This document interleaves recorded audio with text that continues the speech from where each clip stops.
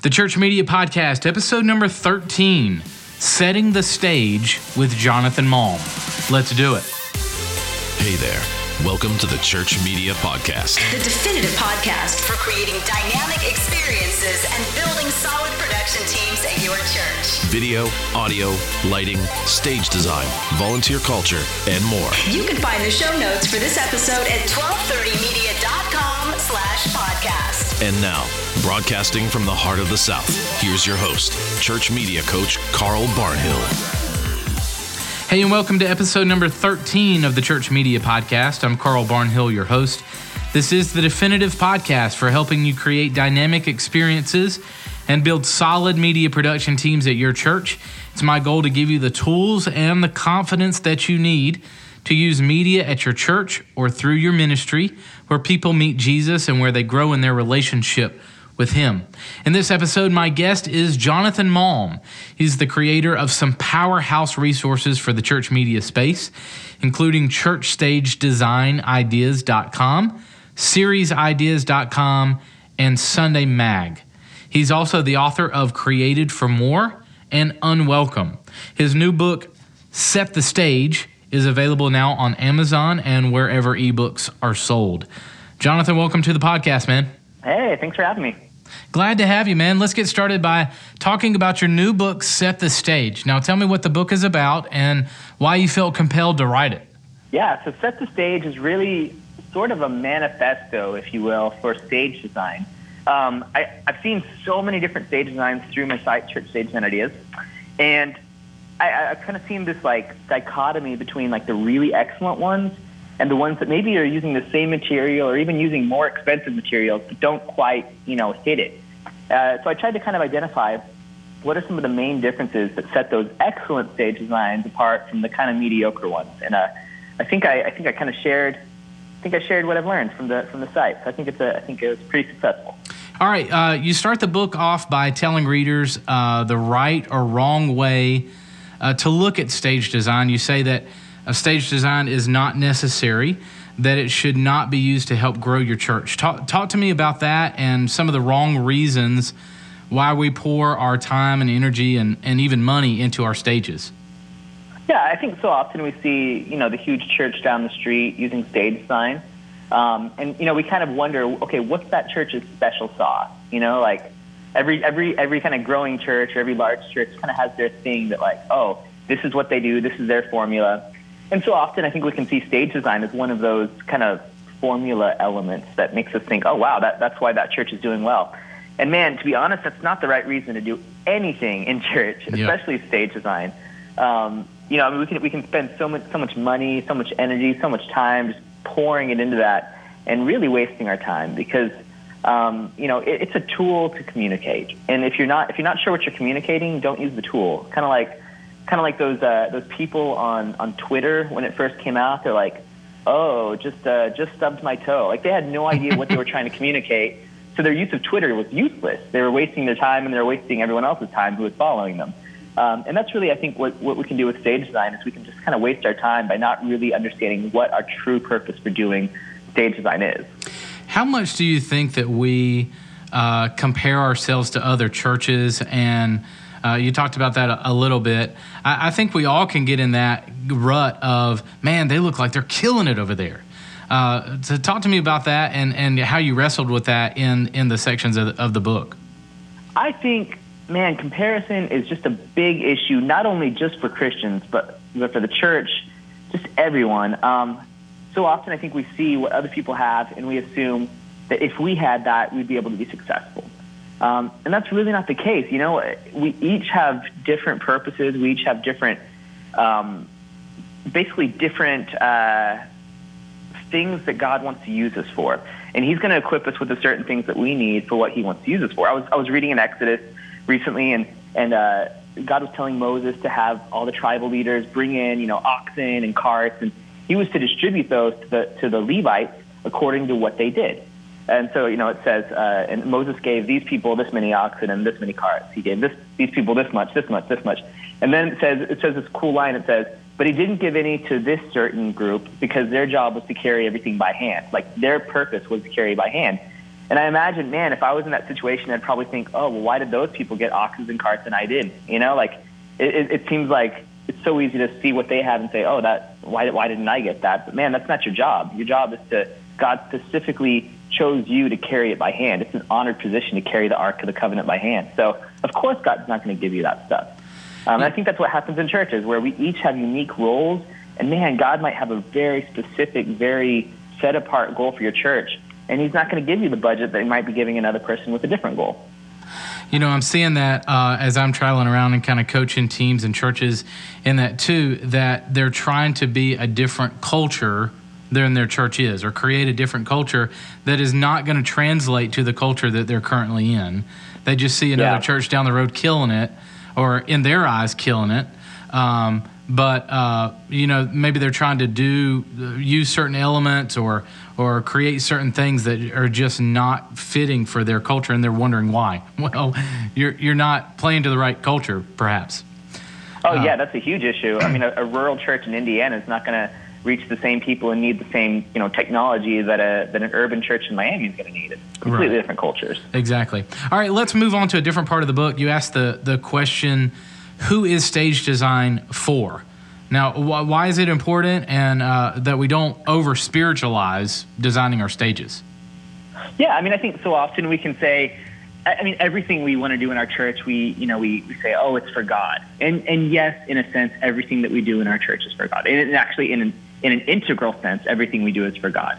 We should be doing everything as unto God. But, the purpose of stage design is not to somehow worship God with our visuals on stage. Yes, it does that, but the primary purpose of it really is to help the people who are coming in kind of connect with what's going on. It's really to set an atmosphere or an environment for people.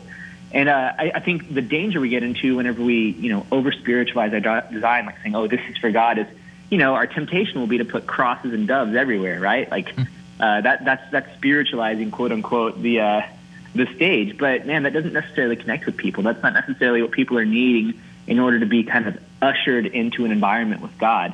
The cross is a great, powerful symbol, but unless it's kind of in conjunction with what's happening on the Sunday, if you're doing a Sunday where you're talking about the cross, man, put the cross up there because it's going to be a powerful symbol.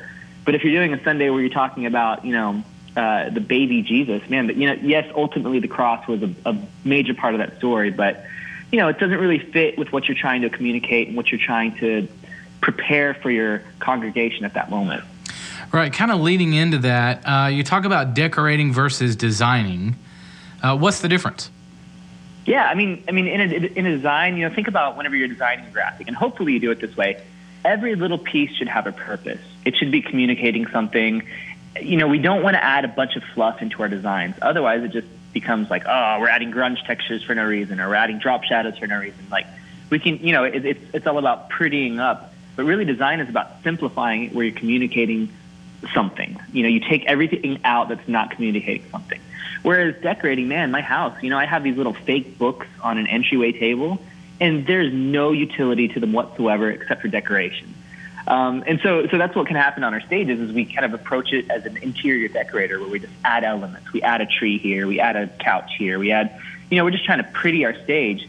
But really what we're trying to do is create an environment to communicate something to people. And that's why I'm advocating design versus decorating, where design is, man, what does this contribute to the overall vision of the service? How can we paint this with light or with projection in such a way that it changes the whole mood of the space? How do we deal with that on a staff or volunteer level? Like, I grew up in a church where the nice old ladies would spend their time decorating the service, and then move to churches where there are full-time staff people that's their job, is to create stages and environments for churches. Walk me through kind of both of those and the in-between. How do we steward those people and coach those different cultures? Yeah, I mean, a lot of it is just giving people the vision for what you're trying to accomplish. Because, frankly, most people who see stage design, they think it's about prettying up your stage. So that's the way they're going to approach it. And the key is to coach people, hey, guys, this is not just about decoration. This is about trying to communicate something, and this is what we're trying to communicate. So let's work within that vein. The first, I think that's a big deal, is just kind of setting the course. Yeah. If you don't set the course for the ship, you're going to end up somewhere where you don't want to be. And then, man, there are so many resources. I mean, church stage design ideas obviously is one of them that just give you really inexpensive things that you can do that still make that impact. You don't have to have LED lighting, even though it's getting massively inexpensive to use. You don't have to have projection, even though it's really getting inexpensive to use. You can start with anything you can find. As long as it's safe, you can make it happen for an awesome kind of environmental piece that's just setting the atmosphere for the room. All right, so also in the book, you put together a very hefty list of quick tips from some of the top church media guys in the space. Tell me about how you compiled those and maybe a couple of your favorites.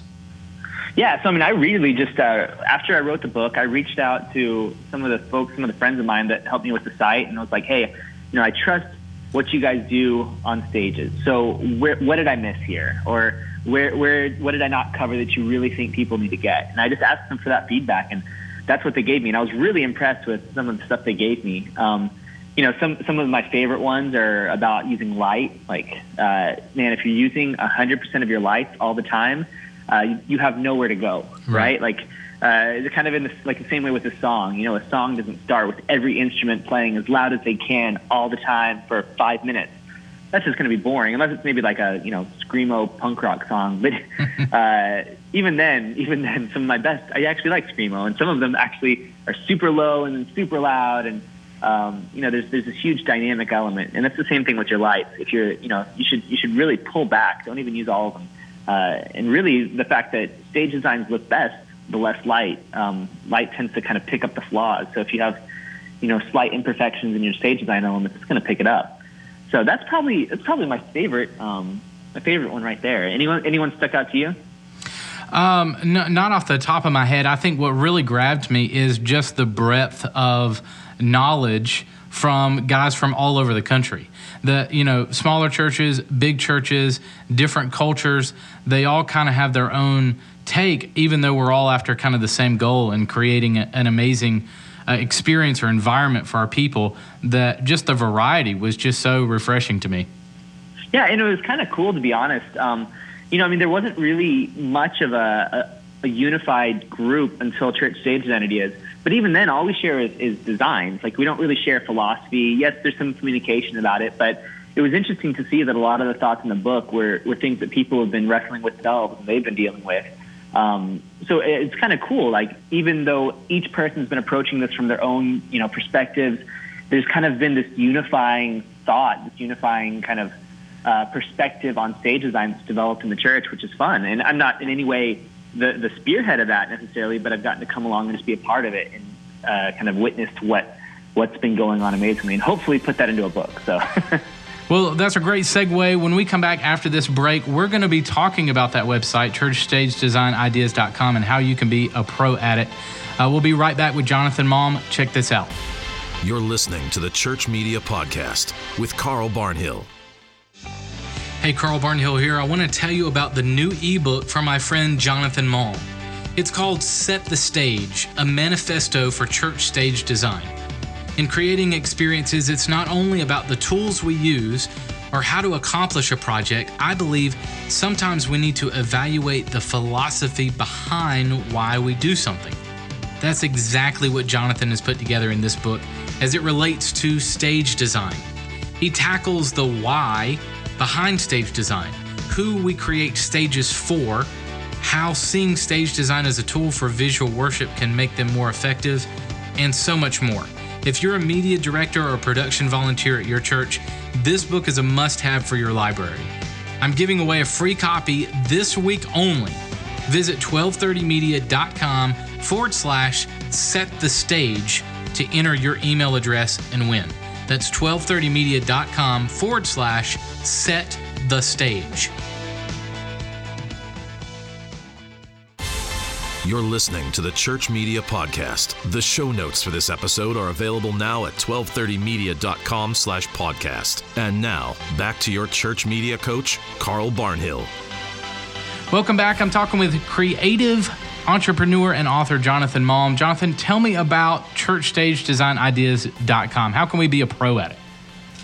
Yeah, well, some of the pro tips are, there's a lot of little hidden features that are there. I think a lot of people don't know about an option that I created called curated lists. Most of the stage designs are kind of categorized by stage design, Easter design, Christmas design. But, there's a lot of things that don't necessarily fall into those major categories. So I constantly have people asking me who are involved in portable churches or churches who meet in theaters, hey, I wish you had something for me. And surprise, I've actually kind of grabbed any portable church that posted design on the site. I've created a curated list that has portable stage designs. So you can check that out. And there's some pretty amazing options, things that, you'd think that as a portable church, you might not be able to do quite as amazing things as other churches are doing. But no, that's not the case. Like, there are some churches doing incredible things, even being portable. So that's kind of the thing, curated list. Same in that curated list, there's a kind of our favorite designs, the ones that I've chosen that, man, I love this design. These are my favorites. So I've kind of put those together in this this really easy to use list. Also things, some of the designs are separated by materials. So if you have extra coroplast on hand, which, man, if you've done stage design for long, you have tons of coroplast on hand. You can see all the designs that use coroplast, all the designs that use aluminum screening, bubble wrap, kind of all those popular materials. So kind of put that together. And that's probably the biggest pro tip that I think a lot of people miss out on, is how to use it like that. Now, how did it start? Let's kind of go back just a little bit. When and why did you feel the need to start the site? Yeah, I mean, it wasn't some like massive visionary moment for me or anything. I was working at a church as a creative director, worship leader, kind of jack of all trades sort of guy. And we were trying to modernize this church that was built in the 70s. It had gone through so many different pastors, so many different movements of God, that everyone had been to the church, but no one really knew what the church was anymore, because it was new. It was a new church. So we were trying to basically make the building reflect what was going on in our services, which our services were very modern worship and relevant teaching. So we did the stage design, and I didn't really know that this was a thing. Like, I didn't know churches did this. I didn't know. I mean, obviously there were other people doing it out there, but I didn't really know about it, and I didn't know it was a movement necessarily. So I just kind of on my personal blog posted it up, and I saw that people were really finding my blog based on that search term, church stage design ideas. So I kind of thought, I'm like, man, it'd be interesting if there was a space that we could kind of put all these ideas. I'm sure I'm not the only one doing it, since other people are searching for it.